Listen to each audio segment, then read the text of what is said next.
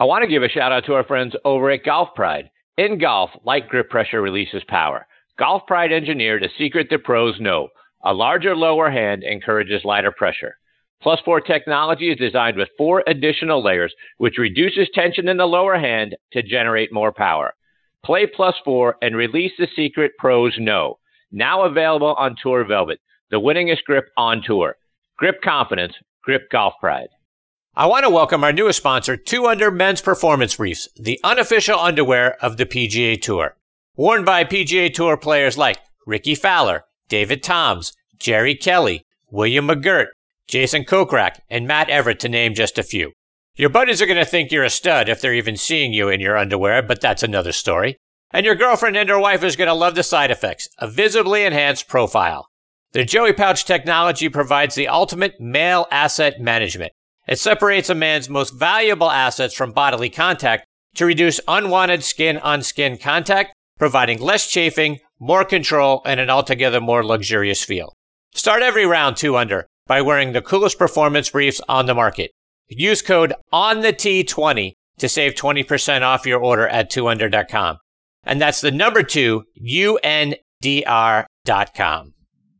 All right, now back with me here on the French Lick Resort guest line is Andy Lano. Andy has become a regular here on the show lately, which is fantastic news for me and for you, because he is a wonderful person, first of all, and a world of great stories. And you look back at his time caddying for 20 years on the PGA and the LPGA tours, on the bag for a decade with Kenny Perry. He's also caddied for Tom Watson, Peter Jacobsen, Nick Faldo, Shea Revy, Michelle Wee when she was out on the challenging the guys out on the PGA Tour, plus our good friends Dave Stockton and Richard Zokol.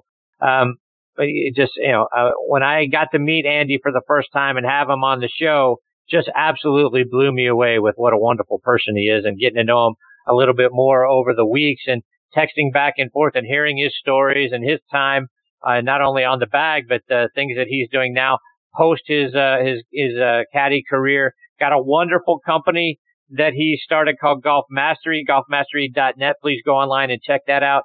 And I'm very excited he's back with me again tonight here on Next on the Tee. Hey, Andy, how are you? Chris, I'm doing great. I've been fortunate enough to be coming off a family retreat and reset for the rest of the summer, and out here in beautiful sunny Washington.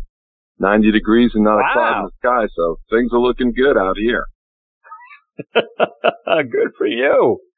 Always a treat Andy, to be on Next on the Tee. I appreciate that very much. So, Andy, as you and I were texting back and forth between shows over the last few weeks, what I've learned about you and learned about really the game of golf is that there's all kinds of 6 degrees of Kevin Bacon. I've had Kevin Roman and Andy Trainer plus Shane LeBaron last week on recently. They're all Plain Truth Level 3 certified instructors, and they've all learned, through Chris O'Connell and Jim Hardy. Well, as I found out from you, Chris caddied for Peter Jacobsen for a time. You guys actually roomed together at one point. Talk about your connection to Chris and those guys. Yeah, I mean, you said it right there. Golf is amazing with the way that it brings people together from every corner of this earth. And the more that you're involved with golf, the more that you'll see that, for those that have either been involved with golf or, like you and me, are all into it and love it and have loved it for a long, long time. But I mean, honestly, I give golf all the credit for all the many fantastic people I've been able to meet along the way. But yeah, Chris, he came out on tour, obviously to caddy. He was a very good player in his own right, and, had aspirations to play and wanted to come out and caddy and kind of get a look, see what it takes, that kind of thing. And, I was friendly with Peter and Fluff, and, he was looking for, somebody to stay with, while he was out there. So we ended up being roommates, and, we got to know each other pretty good. I mean, he caddied, for a short stint out there, and then he went on to be, as you know, now one of the top instructors, that we have. So, small world. At the time, he wasn't intending to be an instructor. I don't know, maybe he was, but I know he wanted to play because, like I said, outstanding player, and was trying to get some nuggets from the boys out there to see if he could take his game up a notch. And Andy, when we were talking to Andy Trainer, who also worked with Tony Romo, and helping him develop his game. And you were hired to caddy for Romo during the 2008 U.S. Open qualifier. Andy said he's one of the hardest working students that he's ever had. So curious to get your memories of your time working with Romo.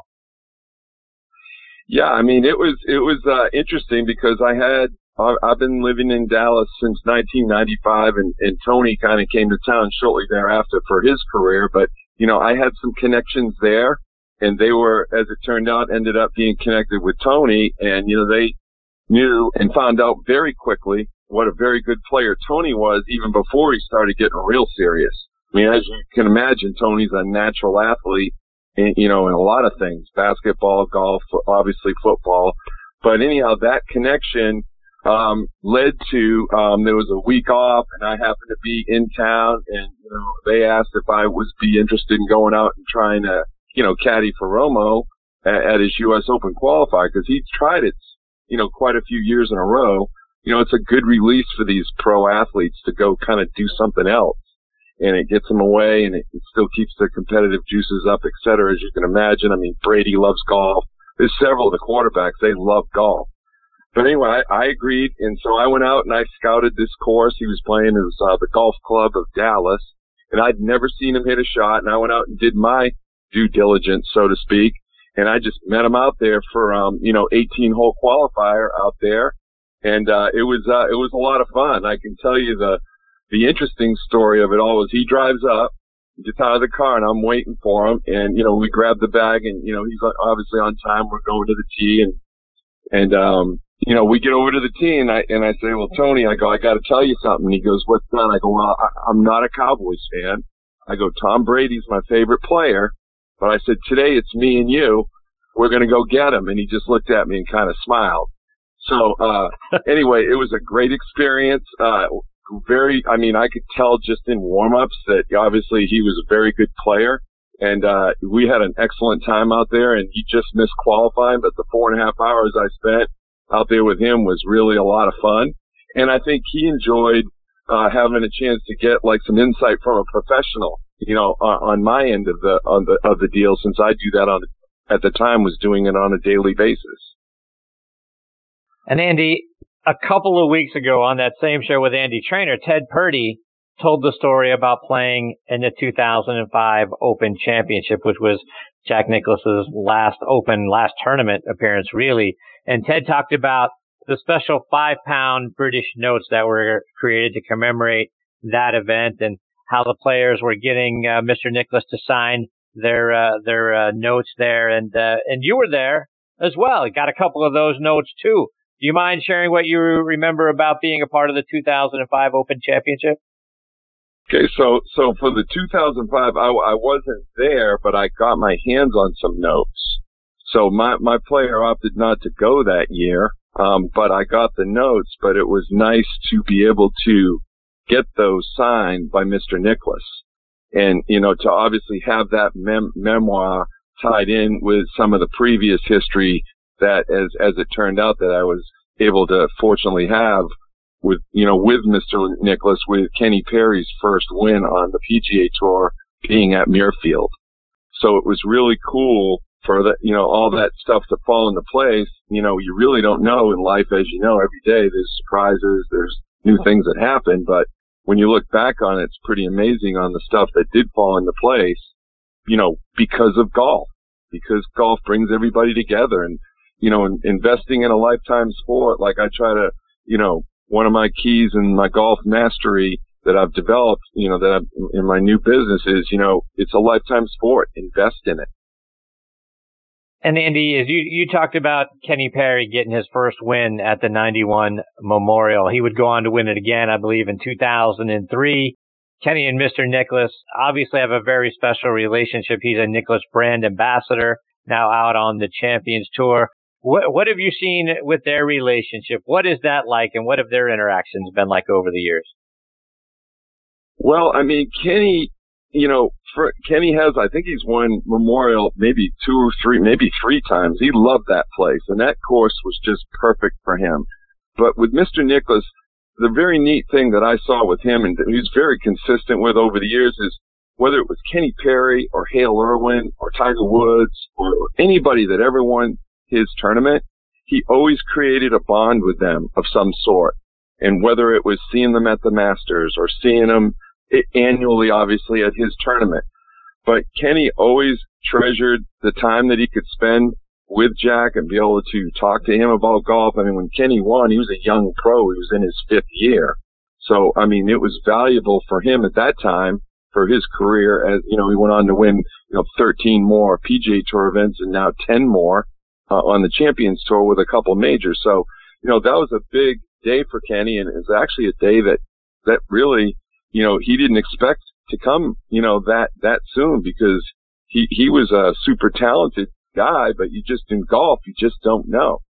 But I know Mr. Nicklaus has been great in helping him along the way with obviously his great experience. And I know that now, ironically, like you said, he's wearing the Nicklaus gear, so to speak. He's got the wear going the last time I saw him. So that's pretty cool stuff, I know, for Kenny. And you were sharing a handful of pictures with me. You've got a lot of Jack Nicklaus sort of memorabilia in your collection. Talk about some of the things you've been able to collect over the years. Well, the first coolest thing I got was that day when we won. We were both like over the moon. I mean, I was quite, when you start caddying, you really don't know as a pro caddy how it's going to go or where it's going to go. But you obviously know that your goal is to win, or try to be with a golfer that wins. And when that happened, it happened, and it was a surprise to me. Not that I didn't have the confidence in Kenny, but you just don't know when it's going to happen. And to beat Hale Irwin in an extra hole, the U.S. Open champ multiple times, it was an absolute thrill. So we're standing there on the putting green after Kenny's getting his awards. He's getting his award and they're having the ceremony, and I have my yardage book there. And so Mr. Nicklaus happened to be not too far away, and I went up and I said, Mr. Nicklaus, would you please sign my yardage book? He said, no problem. And he signed the yardage book, which I still have. I kind of put it away, I put it aside in a box or whatever. And I actually used it years after until the course changed a little bit because I figured it was lucky.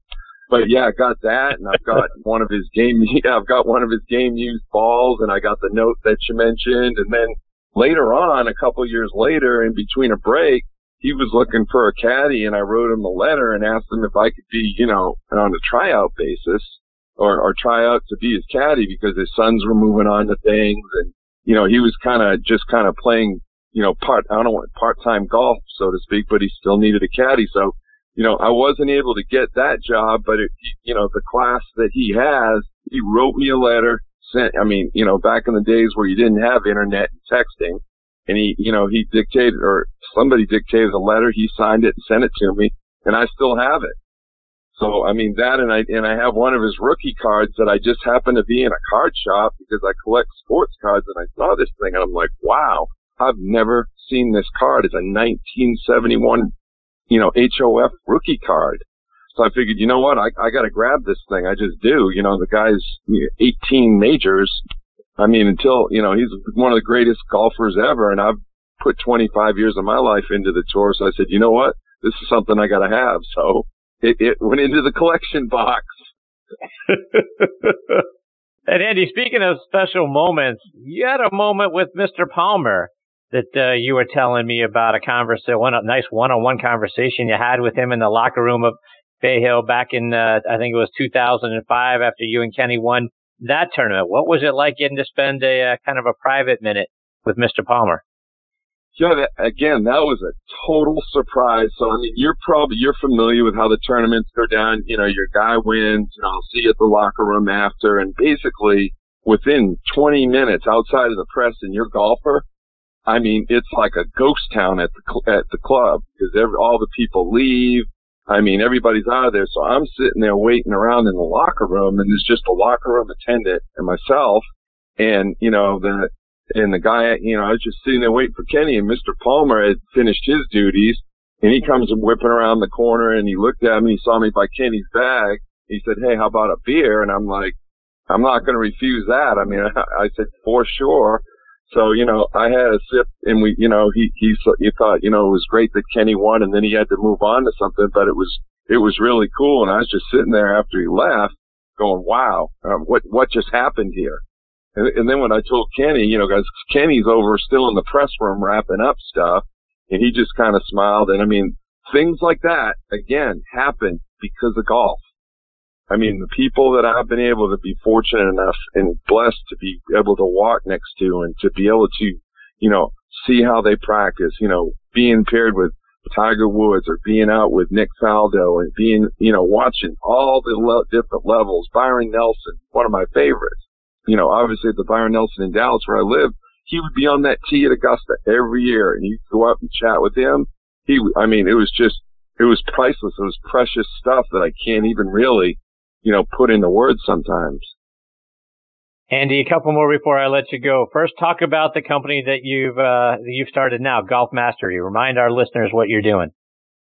Yeah, so golfmastery.net. So what I've tried to do with my 25 years of walking with the best and the greatest and seeing how they, how they practice and how they approach things and how they, become the great golfers that they are, trying to share those nuggets of wisdom and knowledge with any type of level of golf. I mean, obviously the youngsters is a great start, but I mean, I'm just trying to basically get people, like we've talked about, to invest in the game of golf for a lifetime. I mean, there's so many outside benefits that parallel life. I mean, obviously, in golf it's outdoors, it's exercise, it's mixing it up with all kinds of, people, whether it's race, religion, there's no limits to golf. Like I speak, to my juniors, I say, it's all on you. You don't need anybody to play catch, and you don't need anybody to go retrieve a ball for you. You can go and you can practice putting and you can hit balls. And basically I'm just trying to inspire folks and just lend some of my wisdom and knowledge that I've been able to be fortunate enough to witness with my own eyes and try to share that with some of these kids that, that are inspired to try to do the same thing. Andy, I'm getting ready to head up to Boston on Thursday. My son and I are going to be taking in a couple of Red Sox games at Fenway. Looking forward to sharing that experience with him. Got to get your thoughts on the Red Sox before I let you go. Any hope left for this team for this year?